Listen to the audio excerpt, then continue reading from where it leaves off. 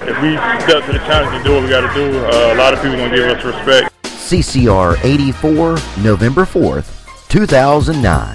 This edition of Cat Crave Radio is brought to you by the Panthers Outlaw Forum, the place for uncensored, no-holds-barred Carolina Panthers discussion. If you're ready for an honest discussion of your Carolina Panthers, visit the Panthers Outlaw Forum at sillyangel.proboards.com. CCR.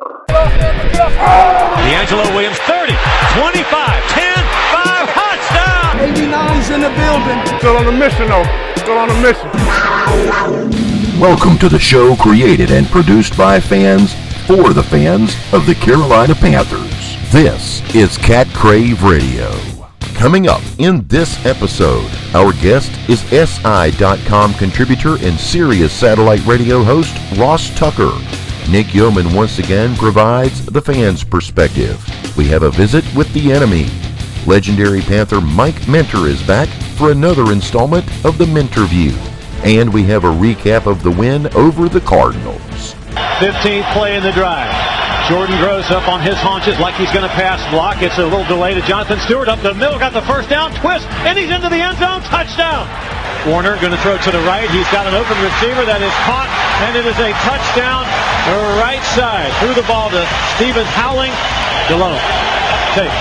Turns to his right, hands the ball to Jonathan Stewart, hit right away, bounces it left, 10, he's at the 5, he will score left side! Unbelievable play, Jonathan Stewart. Alone with backs in the eye again. Sends Barnage in motion toward the far sideline, a pump throw to the left, double move route, Smith open in stride, hauls it in, 20, 10, 5, he will score, touchdown! Carolina! Warner takes, Panthers heavy rush, little screen, picked up, Peppers, he will score! Right side! Warner takes the snap. It's a pass play. Warner throws. Touchdown, Patrick in the back of the end zone. Snap. Spot. Kicks a line driver. It is up, and it is good. I formation. Kreider in front of Hightower. It'll be Hightower up the middle, diving to the goal line. Touchdown. Warner looking to the right. Moves up. Here comes Peppers backside. Takes him down. 43-yard line. The ball pops loose. Still loose on the field. Carolina has fallen on it. 31-yard field goal. Snap. Casey's left foot hits it. It is up, and he's got it. Carolina 34, Arizona 21. Now, buckle your chin straps because it's time for kickoff. Here is your host for CCR, John White. The Panthers did it! They won the Super Bowl! Okay, not quite, but they sure did put an unexpected whooping on the Arizona Cardinals.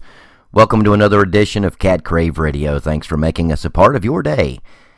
Coming in, the Cardinals boasted the number 1 ranked rushing defense in the league. Not anymore. D'Angelo Williams and Jonathan Stewart combined for 245 yards. Jake Delhomme was only asked to throw 14 passes, and finally this looked like the offense that helped this team to 12 victories last season. The defense was outstanding as well, forcing 5 Kurt Warner interceptions and a fumble. Julius Peppers seemed to enjoy his trip to the desert with a sack, a forced fumble, and one incredible play on which he overcame a chop block to pick off a pass from Warner that he returned for a touchdown. Was this payback for that loss in the playoffs in January? Who cares? This was an overall great performance from this team, their first such performance of the season. It sort of makes us all ask this one question. Where has this been all year? And that's what brings us back to all of you. Hello. Hello. Hello. Hello. Hello. Hello. Hello. Who's there? It's time for Panthers fans to sound off. Hey, it was a great win by the Panthers against the Cardinals today. Nobody expected them to win. I mean, it was most people were predicting a humiliating loss with Jake throwing a ton of interceptions, but they won. It was a great game, a great running game by Double Trouble, a great touchdown pass by Jake, perfect timing to Smitty, and great defense by Peppers and Martin. Martin should be playing every game. And just a great all-around effort, and let's take it from here and beat the Saints and keep winning. What a great game. Never expected that out of them, and it was an awesome game. Go Panthers, and maybe this is the resurgence of the Jake of old. Yeah, awesome. This is Don.8203 from Twitter. Check me out. Later. Bye. Thanks to everyone who has called in to the Cat Crave Radio hotline. If you want to make your feelings heard, feel free to give us a call at 206-350-9673 and leave a message. We'll play it back for the whole world to hear right here on the show. Again, that number is 206-350-9673. The victory over Arizona showed us all what this team is capable of, so we all have to hope that they take this confidence boost forward with them. But it also underlines the obvious opportunity that they had last week against Buffalo. Had they won the last 2 weeks, coupled with Atlanta's 2 straight losses, they'd be tied for second in the division. Instead, the Panthers trail the Saints by 4 and the Falcons by 1. There's time to right the ship, and maybe this is that time. We'll know if this is real or a mirage this Sunday when Carolina pays a visit to the Superdome to play the 7-0 New Orleans Saints. Look, it's nice that we came and won, but we needed it more for the 09 Panthers than we needed it to bury something from the 08 Panthers. I think that's the only way I can put it. We need this. I mean, we're going to play the best team in football on Sunday. I mean, let's be honest. We needed to come out here, do whatever we can to win, and go back to work. We're up against the wall again next week, and just that same attitude. That attitude was great, that confidence. You felt it at halftime. You felt it in the, it was good. It was very good. It's time now for the Panther preview. Jake says that the team is getting more confident. He could see it in the locker room, but let's don't get ahead of ourselves. We've got the best team in the NFL to face on Sunday. Joining us to talk Panthers football, of course, Nick Yeoman. Nick, what's up? Hey, what's going on, John? I'm with Jake a little bit there. I'm excited too, and I'm hoping that the win over Arizona can build some confidence, but it is just one game. Let's not get ahead of ourselves. New Orleans coming up. Whew, that is going to be one heck of a matchup, and I think it could be a key win if the Panthers can pull it off, if they want to get back into playoff contention. Looking back at Sunday's game, now that's our game plan. I know you're not, well, maybe you fell off the Jake bandwagon a while back, but you got to admit, boy, did he look a lot better when he just threw 14 times. Well, yeah, that was the key thing, is that they took it out of his hand. I mean, he's mistake prone. He's shown so far this season that he just doesn't have that same confidence and that same ability to thread the needle and throw that deep ball. So yeah, they took it out of his hands, and he made one nice play, a good call on the fly to Steve Smith on a little fake hitch. But yeah, I mean, it does wonders when you only throw the ball 14 times, and especially when you got guys like D'Angelo Williams and Jonathan Stewart on your side to back you up. Yeah, Jake, for the most part, I know he got beat up quite a bit, but he did. He played a pretty decent game. All right, now come on. I need you to be honest with me here. When Jake was down and rolling around in pain, were you one of the guys cheering? No. I wasn't cheering. I'll tell you what. You touched on it. I haven't been on Jake's bandwagon. I jumped off Jake's bandwagon a long time ago, and I even said that I thought Matt Moore should have been the guy that started in the Arizona game. So I wasn't happy to see Jake get hurt. I'm never happy. I like Jake, for what he's done for this team. Gosh, he's a great, likable guy, but I'm not going to lie. I was excited to see Matt Moore get in there and get an opportunity. So, no, I wasn't like some of the Cardinals fans cheering for Jake when he went down, but I'm not going to lie. I was excited to see Matt Moore get a chance, and unfortunately, they didn't really open up the playbook and let Matt throw the ball very much, but I think either one of those guys could have been playing quarterback and picked up the win, as well as that offensive line was blocking, as well as the defense was playing, and as well as Double Trouble was shredding that Arizona defense.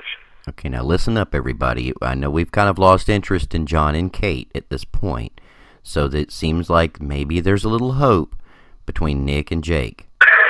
Hey, come on now, don't get ahead of yourself. We'll see. I'm gonna leave. I have an open heart, John. I can love anybody that can play quarterback for the Carolina Panthers and win some games. That's all it takes. You win some games and you'll get some love from old Big Nick. So yeah, we'll see. We're day to day with Jake, just like everything is with John Fox. Well, it's time to bring in, Dr. Laura and Dr. Phil and Oprah and see if we can't patch this up between you guys. But speaking of people that need patching up, good Lord. I mean, we've got like the walking wounded here, for goodness sake. First Hoover with a bad back, then he seems to do something pretty darn bad to his ankle, rides off on a cart. Moose gets hurt, doesn't play on Sunday. Jake, and he says he's okay, feeling fine. We don't know yet. Rosario had to sit at home, couldn't make the trip to go to Arizona.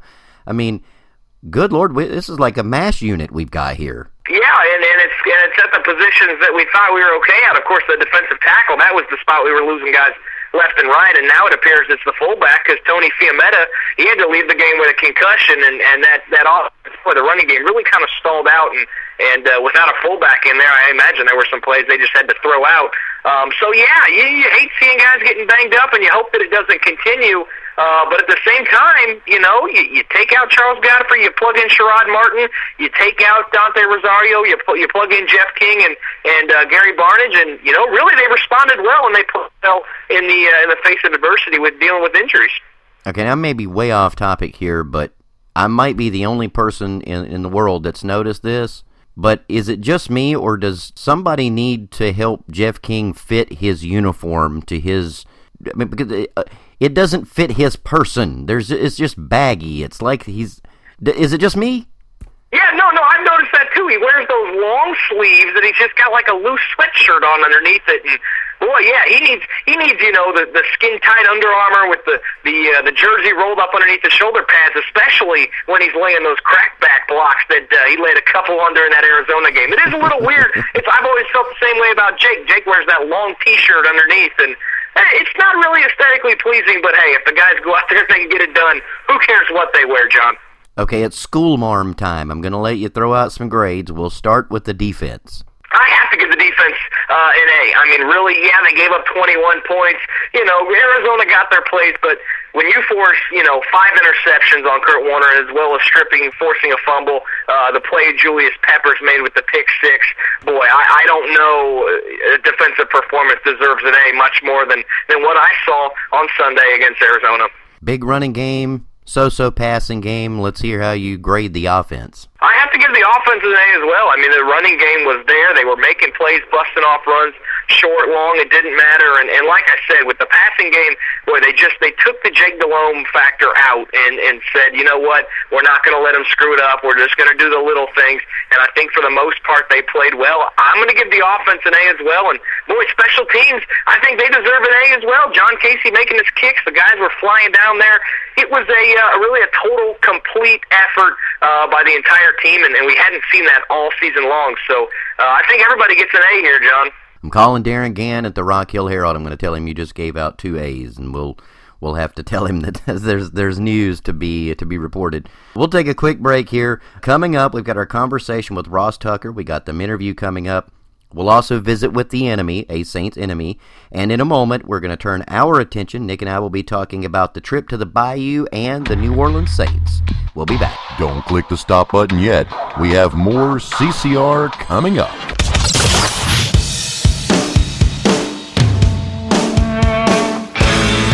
Hi, this is Joe Perry. And Steven Tyler of Aerosmith for Red. It's okay to rock and roll and party down. Just don't get in that 2,000-pound bullet when you're done and cocked. And please don't drink and drive. I'm the one that jaded you. A reminder that friends don't let friends drive drunk. A public service message brought to you by the Ad Council, U.S. Department of Transportation, National Association of Broadcasters, and RAD. It's time once again for the game that's sweeping the nation. It's time for Boomer Bust, and joining us to play the game, it's Nick Yeoman. Nick, are you ready to play the game, sir? Yes, I sure am, John. We shall start you off with the matchup of Chad Ochocinco versus the Ravens. Ochocinco's 8th in the league right now in receiving yards, and it's coming off his best performance of the season 2 weeks ago against the Bears. So, the Ravens, they gave up 7 catches for 94 yards to Chad during the Week 5 matchup, but I just don't see him putting up the same numbers against the Ravens. They're going to be out for revenge. I'm going to say Ochocinco is the bust. Tom Brady versus the Dolphins. Well, the Dolphins are 21st in the league right now against the pass, and I don't feel like they'll be able to get any pressure on Brady and force any bad throws, so expect Brady, as well as his main targets, Wes Welker, Randy Moss, they're all going to be booms this Sunday against the Fins. Michael Turner versus the Redskins. Michael Turner should be a boom this weekend as well. And, in a losing effort, he ran for 151 yards against the Saints. And considering the Redskins give up over 115 per game Turner should run for 100-plus pretty easily. Matt Schaub versus the Colts. The Indianapolis Colts they don't give up much through the air, and even though Matt Schaub has been playing great football lately, there's just something about playing Indianapolis that never works out well for Schaub and his teammates. So don't expect much from him this weekend. I think he's a bust. TJ Who's Your Mama versus the Lions. Well, Who's Your Mama's last two games really haven't been anything too special, but when you get to play the Detroit Lions and the league's 27th ranked passing defense, your numbers are going to improve. So I expect TJ to have a big game for Seattle, and boom, for all the fantasy owners this weekend. Donovan McNabb versus the Cowboys. You know, since Donovan McNabb has bounced back from that injury that he received in that opening game against the Panthers, he's thrown 7 touchdowns and 0 interceptions. And that Dallas secondary, in my opinion, is the weakness on the Cowboys team. So a matchup should work up pretty well for McNabb. He will have a booming weekend. And our matchup, our Panthers versus the Saints, will start with Drew Brees versus our Panthers. Well, this is the ultimate test. It's time to find out if the Panthers truly do have the league's top passing defense. I think that stat's a little skewed, with the defensive situations they've been put in. I think they have a very solid secondary unit, though, and it's going to be tough to stop Drew Brees. He's just a little too good, though. Has too many weapons to have a bust-like weekend, so I'm going to have to pick Brees to boom. The Steve Smith versus the Saints. That's right. Now that he's got his touchdown under his belt, he is the Steve Smith. The Saints are really just average when it comes to giving up yardage to the passing game, which is why I expect Steve Smith to find holes, and if Jake can get him the ball, he'll boom. Smitty has a history playing really good against New Orleans, and as long as that New Orleans secondary isn't making plays, picking off passes, and forcing Smitty to have a bad game, I think he's going to play big. The only question now is how many times is he going to touch the ball? So Steve Smith, when he gets the ball a lot, he's going to be a boom. Marquez Colston versus our Panthers. Well, if Drew Brees is going to have a boom this weekend, like I expect him to, a big reason for that will be Colston. He was soaring all over the place on Monday night against the Falcons, and I expect him to try and do the same thing against the Panthers. We'll see what Ron Meeks has drawn up to stop him, but I think they'll have better luck just trying to slow him down. Colston's going to be a boom. Finally, Jake Delhomme versus the Saints. I can't do it. I just can't do it. Still can't pick Jake to have a boom-like weekend. The Panthers, they got to realize what the weakness is on the Saints defense and what their strength is, and that's running the ball on the weakened Saints defensive line. So as long as Double Trouble touches the ball a lot and Jake throws the ball 15 or less times, maybe you can consider that a boom weekend for him.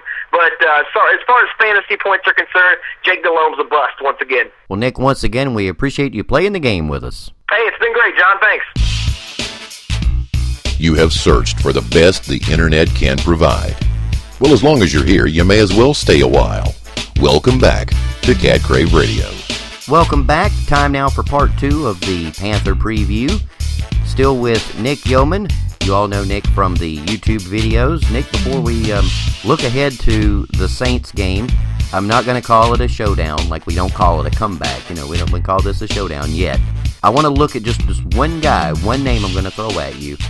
And maybe even by Wednesday, he belongs on somebody else's roster. I'm not sure. Chris Chambers, though, a free man out there as a free agent now released by the Chargers. Should we go get him?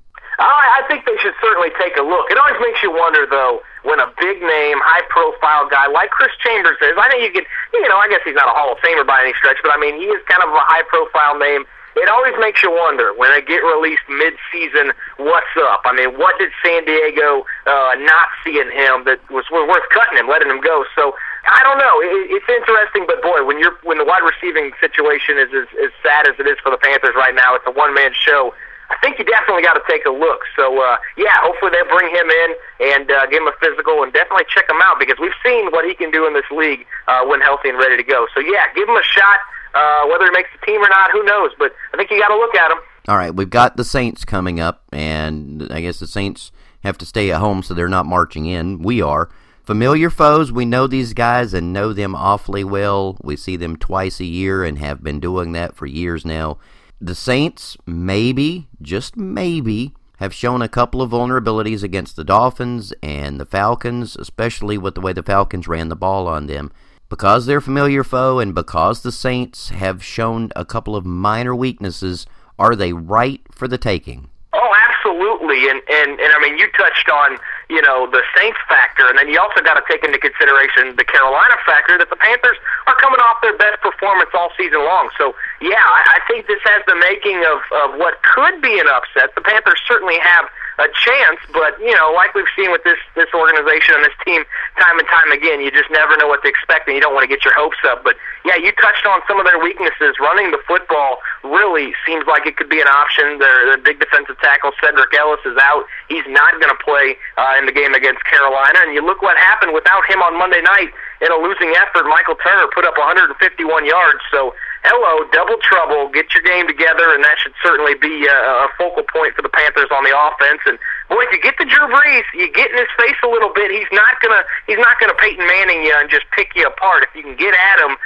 he will make mistakes. He's thrown a couple interceptions. So yeah, I think the game plan's out there to beat the Saints, but at the same time, I'm sure 7 teams so far have thought they had the game plan to beat the Saints, and it hadn't worked because they're still undefeated. So it's easy to sit there and look on paper what could happen, what should happen, and it's a whole other thing to actually get it done. Despite some colorful language on occasion, I wish that we could just, use the material that, the things we're talking about before we actually, click record.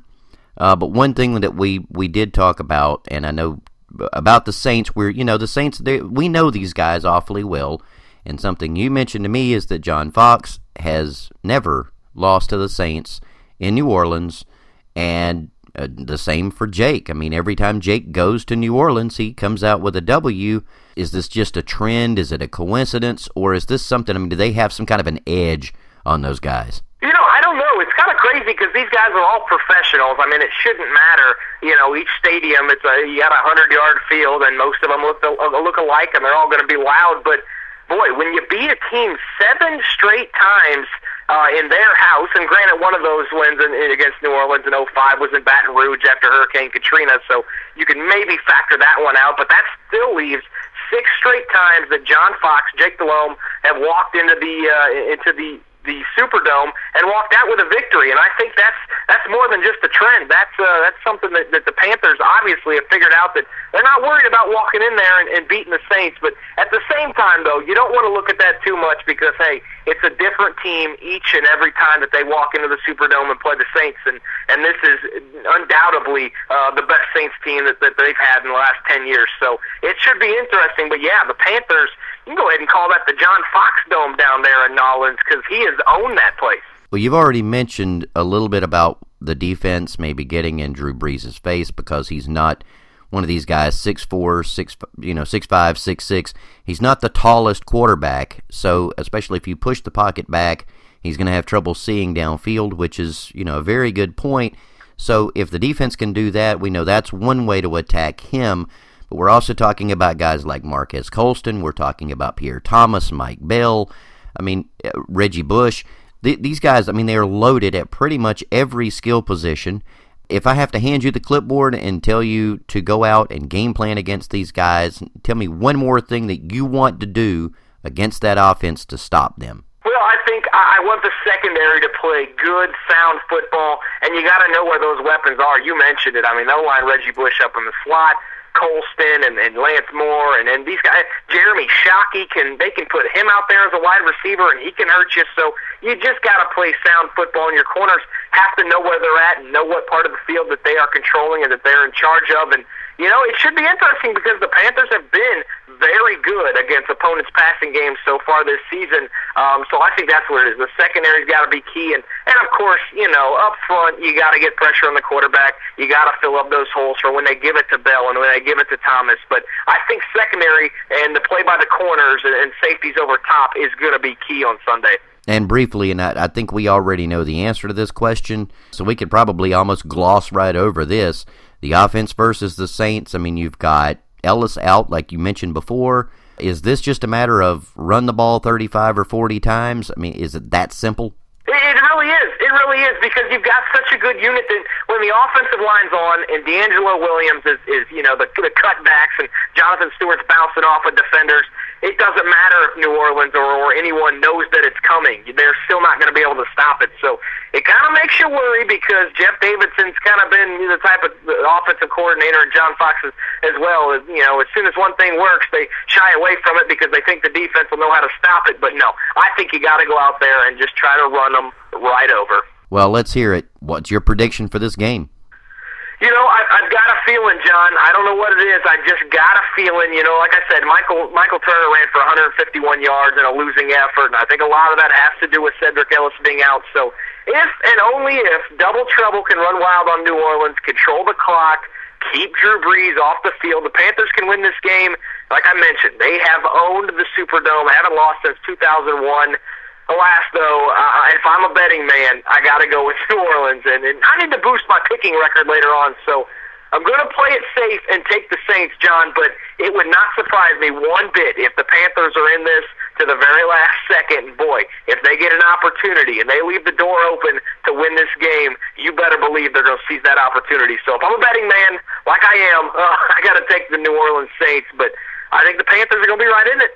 Well, I know we'll be getting to the rest of your picks here in just a minute. Nick, we do appreciate you being with us once again for the Big Panther preview. Hey, I appreciate it, John. Looking forward to the games this Sunday. This is Cat Crave Radio. We are joined now by Ross Tucker, an SI.com contributor. He's a Sirius satellite radio host. He's also the operator of GoBigRecruiting.com. Ross, thanks for being with us. No problem, John. Anytime. I'm on Cat Crave. Okay, Ross, we're probably all looking at a new head coach next year, at least, you know, considering the way the season has started off. Things don't look so good for John Fox. The seat is probably getting hot underneath him. If the team does let him go, what type of candidate should we expect them to look for? John, you're not even going to enjoy the win on Sunday yet? I mean, you're already going to move on to the hot seat? I mean, come on. You guys have had a rough season so far. That was a big win for you guys. Oh, man, the number one internet browser here is Firefox, so, you know. I like that. You know, I don't know. It's a good question. I would not personally be in favor of a move to fire John Fox. I think he's proven himself time and again.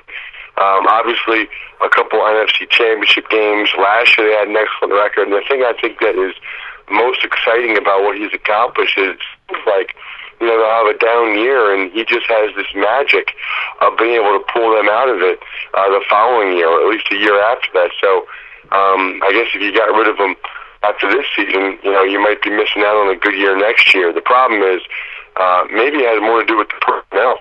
You know, maybe you got to talk about Marty Hurney as well, just given the fact that the quarterback decision was a bad one. Obviously, the Julius Pepper situation, yesterday notwithstanding, has not been handled great. But there's some talent on this football team. I don't know. I think if you want to bring in somebody that's really going to make a difference, you're probably looking at a guy like a Bill Cowher or a Holmgren or someone of that ilk. And I think those guys are going to want to have all of the control. And I just don't know, you know, if Mr. Richardson is willing to get rid of both Hurney and Fox and really start from scratch. Well, now I personally am still in Fox's corner. I want to go on record with that because I do like the guy. I like his style. I just think right now we may have reached a point of an impasse, if you will. Maybe the team has heard that message too many times, and I know they've had a history, at least in their three coaching searches, and bringing in guys that were not outside of one hire. That was, you know, somebody that wasn't that old. They're probably looking at somebody in their early 40s, maybe late 30s. Is it possible going with youth like a Sean McDermott or a Brian Schottenheimer? Could guys like those guys, could they be considered in this if he is released? Well, I don't think there's any doubt. You know, that's the trend in the league now. You look at not only what Mike Tomlin and John Gruden did as young coaches, but what's that led to with Raheem Morris and Josh McDaniels. And so if the trend continues, I think they would go that route. And the two guys you just mentioned are excellent candidates. I could throw another one at you, a young guy in Kyle Shanahan, who runs the offense for the Houston Texans and does a fantastic job with them. And obviously they have some talent, but he also does some awesome things schematically a lot of great play action stuff. So he's another young guy that could get some consideration as well. You know, I would guess that whoever it is, you're going to want them to be somewhat of a quarterback guru. You're probably going to have to draft a quarterback or at least make some sort of change at that position. So I would guess that they would lean towards the offensive side of the ball with the next hire if they do, in fact, make the decision to get rid of Fox. There has been a whisper or two, and it's something that I think some of us have started to notice the last 2 or 3 weeks, and it finally came out that quarterbacks coach Rip Scherer had said he didn't want to overcoach Jake. He just told him to kind of go out and let loose and just play ball on Sunday. At any point that you watched him early this season, did you think he looked overcoached? No, I don't. I don't think you overcoach a player like Jake Delhomme. I mean, they get to a certain stage. And I can tell you right now, they're not really coaching guys like Drew Brees, Tom Brady, and Peyton Manning. I mean, some people go to practices in Indianapolis, like a Friday practice. I mean, Peyton Manning's pretty much running things. I mean, they could call him Coach Manning, or they could give him a player-coach designation. He really does that much. You know, I think when you're coaching a guy like that, now, I'm not saying Jake Delhomme is in their category, because he's not, but when you're a long-time starter in the National Football League, it's more of a partnership. It's more of just trying to help the guy out and do whatever you can to put him in a situation. I think to some extent it's been Jake Delhomme forcing things as opposed to, being overcoached. Well, we are noticing some major changes with this team. Jake is getting older, Moose is getting older, Brad Hoover's getting older. It seems like everybody on that offense at some of the key positions we've always relied on are getting a little age on them, especially Moose. But now that Steve Smith has hit his early 30s, his numbers are down. Do you think maybe that Smitty has lost a step?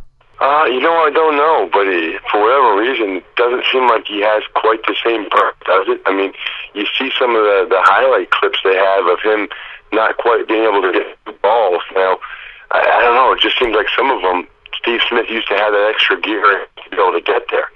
Obviously, we got to put some of the blame on the fact that Jake has not been as accurate this year for the most part as he had been last year, but I think that Steve Smith might be slowing down a little bit, and that's scary because they got a lot of money invested in him, and you reference all the other guys that are getting older. If Steve Smith's getting older as well, then you really just have a couple offensive linemen and a couple of running backs to hang your head on.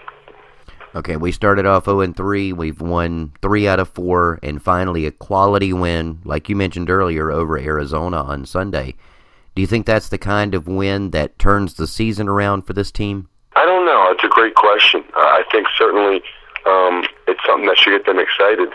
I don't know how much it says about the Arizona Cardinals. They for whatever reason, refuse to handle prosperity very well at all. I mean, the Arizona Cardinals are one of those teams that you could just never count on them to show up week in and week out. So like I said, I don't know if it says more about the Panthers or more about the Cardinals, but they still put a lot of points on the board. Clearly their best of the season so far, and it makes you kind of rack your brain. How could they lose the game at home against Buffalo or some of the other games that Carolina's lost? But they're not out of this thing yet. I've been on a 3-6 team that won 6 games in a row. In Buffalo in 2004, we were 9-6, and if we won our last game against the Pittsburgh Steelers, we would have made the postseason. So I think the Panthers still have enough talent and enough guys on that team to believe that they're not out of this thing yet as a relates to wild card. They can probably still afford to lose one more game. So if they do use the Cardinals win to ignite them, it's not over yet. Well, let's hope they do. Ross, we appreciate you being with us. Again, Ross Tucker, SI.com contributor, Sirius Satellite Radio host. And don't forget to go check out GoBigRecruiting.com. Ross, thanks for joining us. Thank you, John. Questions? Comments? Send them to us at catcraveradio@gmail.com. That's catcraveradio@gmail.com. The Crave returns in a moment. The Fansided.com Sports Network. You play to win the game. Where diehard fans dish out nonstop news and views on their favorite teams. Playoffs? Don't talk about playoffs. You kidding me? Playoffs? Fandom has no off season. So he sucks you guys right in. So consider yourself sucked. Neither do we. Now, if you want to crown them, then crown them. But they are who we thought they were. And we let them off the hook. Fansided.com. the #1 pro sports blog network on the internet. It's time once again to pick some games. Joining us to do that, it's Nick Yeoman from YouTube. It's hard to believe, but we have reached Week 9, the halfway point of the NFL season. Nick, you were 8-5 last week. Overall for the season, 79-37. Are you ready to pick some games? Yeah, I'm sure. I gotta improve that percentage. I know we were talking a little bit. You thought that was pretty good, but it's not good enough for me, John. I gotta have that perfect weekend. So let's start this off right. Well, let's aim for that perfect weekend, starting with the Ravens and Bengals. It's a big game for both teams. If Cincinnati wins, they take a 2-game edge in the North over Baltimore and will have completed the season sweep, but I don't think it's going to happen. I don't think Baltimore is the type of team that's going to let that happen, especially considering they look so good against Denver. I expect them to pound the Bengals' defensive line with Ray Rice, Willis McGahee, and ultimately a win for the Ravens.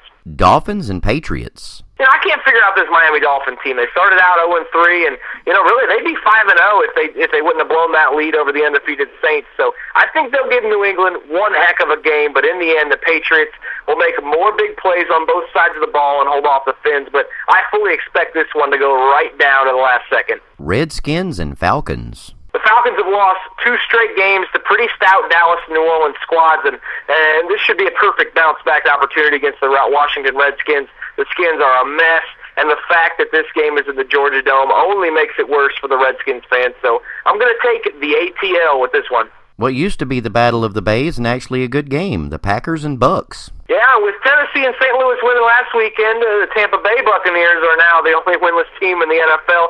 I expect that to continue in the Battle of the Bays this weekend. Aaron Rodgers, just a little too much for the Bucks. I'm going to take Green Bay over Tampa Bay. The Cardinals and the Bears. Well, somewhere Denny Green's thinking the Bears are who we thought they were. And if you want to crown them, then crown them, but they are who we thought they were. Both of these teams are they are what I know they are, which are just mediocre ball clubs. I'm going to take Chicago. I'll take them at home in a close one. Texans and Colts. The Houston Texans are really coming on strong, but they're matched up against, in my opinion, the top team in the NFL. If this game was in Houston, then I'd give the Texans a shot, but in Lucas Oil Stadium, the Colts are tough to beat.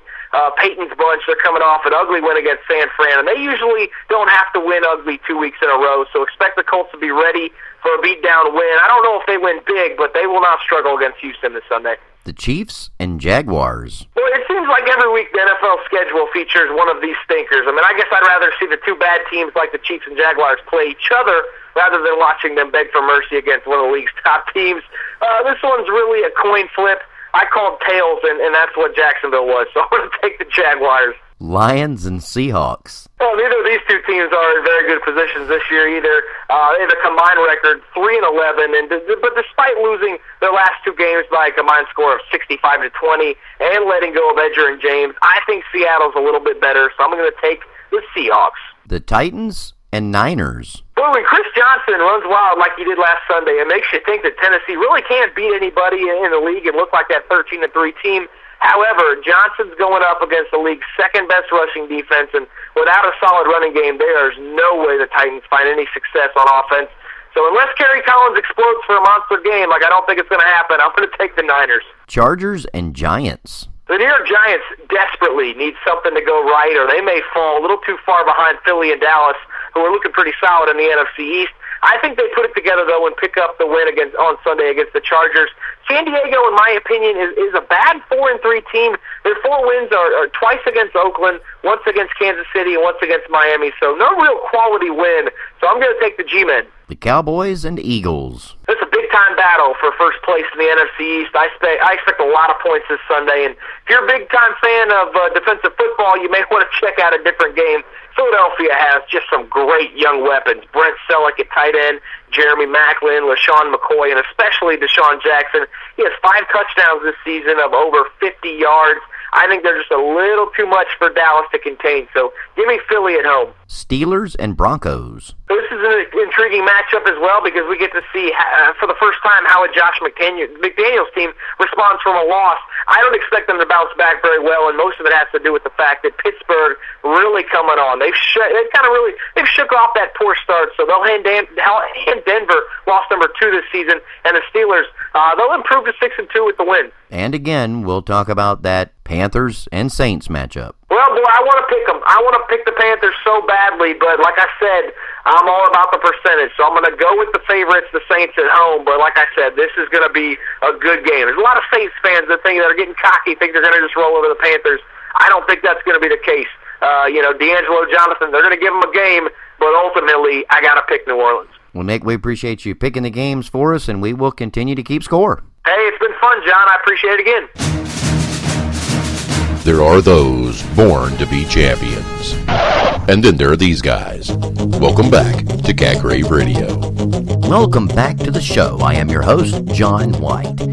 We've added a new method for you to stay in touch. You can now call us on the Cat Crave Radio hotline. Call us at 206-350-9673 and leave a message.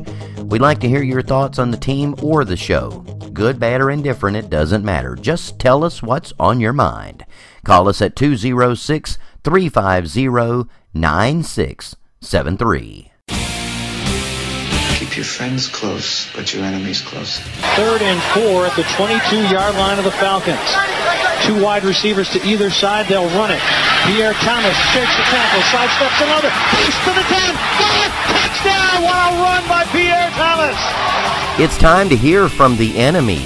Joining us to represent the New Orleans Saints, the 7-0 New Orleans Saints, is Nola Chick from Chicks in the Huddle. Nola, thank you so much for joining us. Oh, I'm happy to be here. If I didn't get accused of really bad things, I was going to introduce you as my new girlfriend, but, I didn't want to say that. Everybody's on the bandwagon. Your team does well, all of a sudden you get offers left and right. I understand that. Well, you guys have got to be awfully high. I mean, even Jake Delhomme, the guy called the Saints the best team in the league. Do you think they are? I do think they are. Obviously, I'm biased, but this time I mean it. I say it every year, but I actually mean it and have some evidence to back it up. And I think what separates our team from not only our team in years past, but from other teams in the league is that this is a team that has proven it can find a way to win. And I think that they've won in so many different ways this season. That's what makes them so impressive. They'll put 40 points up on you. If they can't do that, then the defense is going to smother you. If Drew's having an off game, the running game is going to step up. And that's what you need. That's a championship team. And they've proven that they are that caliber of team that will beat you in multiple ways. And a lot of people have compared them to the Patriots when they went on that winning streak. But, I think that they are a more solid team, honestly, than the Patriots were, because the Patriots, they only kind of knew how to win one way.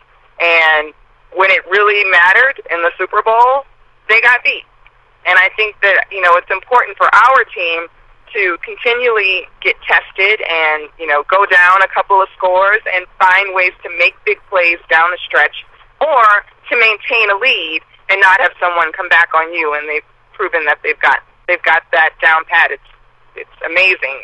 It really is to watch what Sean Payton has done with his team and keeping them focused, and what Greg Williams has done as the new defensive coordinator to really bring a new energy and a new aggressiveness to our defensive unit. Well, it sounds like you've got a lot of confidence, rightfully so. At 7-0 you should be, but we've seen that offense before. We know so much about them. We've watched them operate. We've watched Drew Brees and all of the weapons around him. Has anything changed since last year that we may have had slip past us? Well, I think obviously the biggest change is that the Saints have a defense this year. They've always been capable of putting up, lighting the scoreboard up. That's never been a problem. But this year, they have a defense to back them up, so that when they put up those points, another team is not going to be able to put up as many points. Or when the offense is having a bad day, the defense can step up and make plays of their own, much like the Miami game, which I went to the Miami game and I still haven't got my voice back yet from the excitement of that amazing comeback victory. But, I think that was a game that showed what a complete team this is now, if there were ever any doubts before. And, although we had a lot of success offensively last season and seasons prior, we struggled getting a real running game together. And I think what Mike Bell and, Pierre Thomas have been able to do is to take us to that next level with our rushing game. And to have someone who's as explosive as Reggie Bush just to kind of complete that picture has taken the offense to a new, even higher octane level than they were at before. Well, you mentioned the defense and hiring Gregg Williams. I know that created a big buzz even before the season got started because he's all about pressure and he plays sort of a mean style of defense and, he's all about attacking. We have an idea, at least, I think. Everybody wants to get into Jake's face and force a few turnovers, especially the way he has started the season. What about that defense besides just the attacking style? I mean, who is stepping up? Who are the players that are actually showing improvement, and what can you tell us about them that we need to know going into Sunday? We have a legitimate secondary. Darren Sharper has brought a level of experience and a level of swagger and confidence to our secondary. And it's spreading. It's like an epidemic. It's infectious. You see it now in Jabari Greer and Tracy Porter, and these guys who really didn't get opportunities last year, they have a new level of confidence. And I think a lot of it really had to do with the free agency acquisition of Darren Sharper because he has so much experience and because he's been there. He's been there and done that.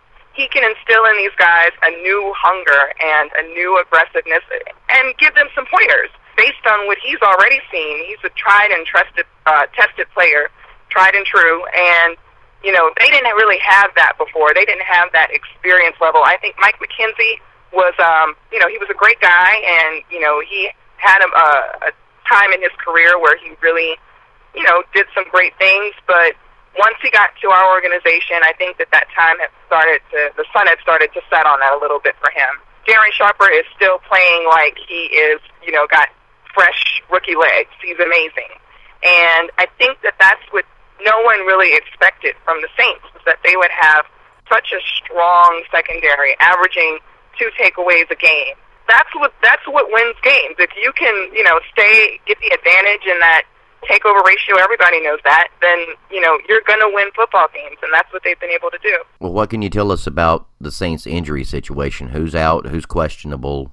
I have no idea, to be perfectly honest with you. I went to the game last night, and I am still in that mode of, I think you know what I mean, having been at a Monday Night Football game and tailgating. I'm not working on high cylinders at all on the status and injury report. What I do know is that what we've seen as well this year is that when guys go down, we've had people step in off the bench and, produce and play solid football and not be a liability to the team, which is very important. When I've seen the pictures, I thought you and Sean Payton were like best of friends. Wouldn't you think? Wasn't he all over me? My goodness gracious. Yeah. I went to his Black and Gold Gala, and it was very kind of the the person who helped to organize his organization, invited me to come. I'd done a story on what Sean was doing for the community, and she was very sweet to let me come, and then Sean was very sweet to let me sneak into VIP and take a picture with him and his beautiful wife. And I saw him again at the Miami game when he went around slapping everybody's hands, and I was in that number down there, getting my high five on. And I was like, yo, you remember me, Sean? And he nodded like he did, and something tells me he was telling the truth. I looked into his eyes, and I saw my future. Oh, my. Yeah. Well, we know the Saints are 7-0. You had a little bit of a scare during the Monday night game. Had a scare against Miami. You've had some quality wins leading up to this Sunday's, I don't want to call it a showdown, we'll call it a game versus the Panthers. Give us your prediction for Panthers-Saints. Well, I think it would be unwise for a fan of the Saints or the players themselves to take this Panthers game lightly despite the records of these two teams. It's a division game. It's going to be a tough division game. And I don't take the Panthers lightly, even with, the huge discrepancy in where our seasons are going. So I think it's going to be a tough game. I know we're going to win, but I think it's going to be a tough game. And if I had to guess the score, I've been doing pretty good on guessing scores, so I'm going to say Saints 31, Panthers 20. That's what I got for you. Well, that's fair enough. That's fair. Yeah, that's fair. And I predicted worse than that last Sunday, and Well, you see where it got me, so that's actually a good thing. Well, Nola, we do appreciate you joining us. Nola Chick from Chicks in the Huddle. Nola, thanks for being with us. Thank you, John. Always a pleasure. It's Minter at the 30. He's to the 20. Cuts outside at the 15. Minter to the 10. Minter to the 5. Touchdown! It's time now for the Minterview. Here comes the ready or not. Here comes the voice of the sound. Here comes We are joined now by legendary Carolina Panther Mike Minter. Mike, thanks for joining us. Thanks for having me again, John. I want to start off, I'm actually going to back up 2 weeks with you, Mike. We had a discussion right here on this segment, and what we talked about was John Fox's message and how, a lot of times you hear the boss kind of using the same message over and over again, and sometimes it's going to fall on deaf ears after a while. Do you think maybe, after watching them play against the Cardinals, that either he changed the message, or do you think, did something else happen that just kind of got through to these guys? Well, you know what? Sometimes we give the coach too much credit when things going well with his message, and then sometimes we give him too much credit when it's going bad too, and with his message. And I think it really comes down to the players. I think the players have to step up and begin to give a message of their own that says, okay, look, we believe in this philosophy, we believe in this style of play. Now, God, we got to go out there and do it. And so I think what happened is that you had some key players begin to step up and speak about the message that they wanted to get across, and people started to, feel that, and not only speak about it, but also go on the field and do it. So I think it's a combination of both things that's going on right now. Coach Fox, giving the leaders the opportunity to get up and speak to the team and get them fired up. And so I think, we got some players that finally began to step up and say, look, guys, that's enough. We got enough talent on this football team. Let's just go out there and play football and then let the chips fall where they may. Well, you're talking about guys stepping up. Peppers really stepped up on Sunday and played probably the best game I've ever seen him play. And even Coach Fox said he thought that's the best 4-game stretch he's ever seen him play.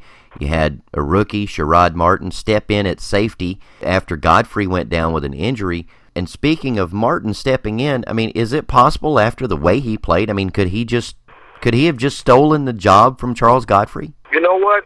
That's how this league works.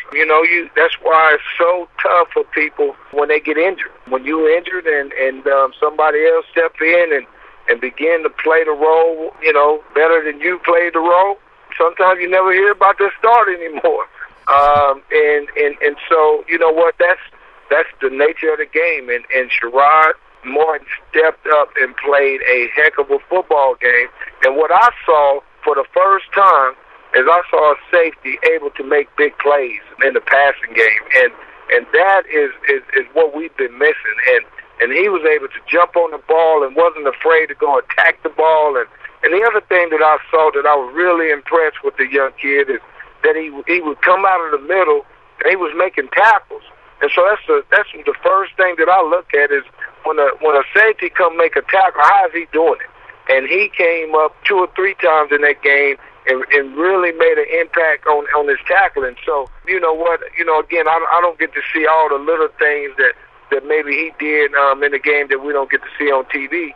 But from what I saw, the kid can play some football, and, it's going to make it for an interesting couple weeks. Well, we saw a great game on Sunday. The Panthers, publicly said that they didn't consider that personal. It wasn't payback. They just wanted to go out and play a good game and win themselves a game in the desert. But I think what we saw Sunday is, what this team is really built to be, defense and run the football. We haven't seen them all season, but if they continue to play that way, what are they capable of? Can they actually turn this thing around as deep a hole as they dug? Could they turn it around and still make the playoffs? They can actually absolutely turn this thing around. You when you look at this And you look at this situation that you're 2-4. These guys finished 12-4 last year. Can you go on a run to win 6, 7 games in a row? Absolutely. The schedule is very, very hard. I mean, they have to play lights out football for the rest of the way. I mean, you can't have or afford a game where you just go in and just don't have it that day. You can't afford that now because you put yourself in a hole. That's the only thing that makes it very, very difficult to come out of this hole, because every week you have to play lights out football because, I mean, everybody you playing can play football, and so it makes it very, very tough. Can it be done? Yes. How likely it's going to be done? Man, it's a low percentage that's going to happen. But if we continue to play like we played last week, it's going to be fun to watch. At least they're going to make it very, very interesting coming out down the stretch through the rest of this football season. So I'm looking forward to this game Sunday. This game Sunday will tell us a lot about what we had as a football team, because you're going back-to-back to play two high-powered offenses. And plus, you know, New Orleans Saints is playing great defense. But the formula we used Sunday was to play great defense, put pressure on the quarterback, get turnovers, and run the football. That formula right there works, and hopefully we can make that continue to happen on Sunday. I know I'm a couple minutes late on this, but you mentioned before that the coach lets the veterans come in, you know, and talk to the team and, you know, put them up there and let the team listen to them talk. But it sounded like maybe on occasion he just surprised the guy and said, okay, I want you to talk today. You know, you're the one, I've picked you. You're the guy that's going to do the talking. When that happened to you, did you ever feel like you were kind of put on the spot? I mean, did you see any like real awkward moments where he's not used to talking in front of people? You know, I can tell. But did that ever happen where the guy couldn't quite get his message out? Well, absolutely. I mean, but you know, he never spring it on anybody. He always go up to him on Friday doing walkthrough and say, look, man, I want you to, you know, address the team tomorrow at, you know, doing Saturday's walkthrough. So I mean, he gives us at least 24 hours to think about it. But that's still like springing it on somebody. So especially when you're not used to getting up there and speaking to the team. And so, yes, it's been awkward moments for guys who you know, normally don't speak a lot and you know, had to get up there and speak to the team. But you know what the thing is, man, is that you just got to be who you are. And whatever that is, you don't have to be a dynamic speaker. You just have to speak from your heart. And I think people respond from heartfelt speeches, not written down speeches or speeches with, you know, big words or anything like that. It is straight from the heart. And so if you just say it straight from your heart, guys, look, let's go out there and it came from your heart, guess what? We're going to be rocking and rolling, getting ready for that football game. So I think that is the message that people feel, and I think what Peppers did a couple of weeks is that he just spoke straight from his heart, and people responded to that, and this is what you're starting to see, the play from him and also from the entire football team. Well, let's hope we continue to see this inspired play that we saw on Sunday, and then we'll just let the chips fall where they may. Mike, once again, we appreciate you being with us. You know, I always look forward to these conversations, and I know a lot of people out there looking forward to it, but we do appreciate you being with us. All right, be good, John. When I was watching the game on Sunday, I saw and heard something that quite frankly disturbed me. Jake Delhomme had just taken a nasty hit and was driven into the turf and was writhing in pain. When he was slow to get up, I heard cheering. Yes, cheering.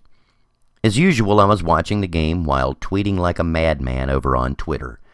There, I saw some fans voice their pleasure that Jake had gone down. They wanted Matt Moore to be playing anyway. I'm sorry, but no matter who you root for any given Sunday, and no matter who you want to see playing at any position, it's not only classless to cheer for an injury, but it's darn near unforgivable.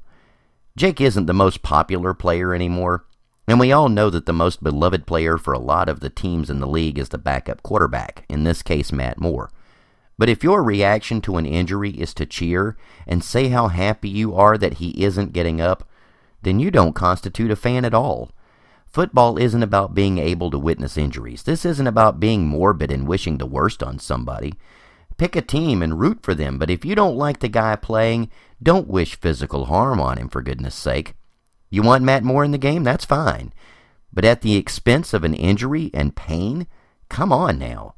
I want to see my favorite team win as much as anybody, but I'll be there to cheer for them no matter who is at quarterback, and I'd hope all Panthers fans would be. But if wishing bad things on someone is what being a fan means to these people, then we can easily let them know that we don't want them around as fans. And when that becomes a requirement to be a fan, count me out. That being said, can this team continue where they left off with that big win in the desert? I'm not so sure.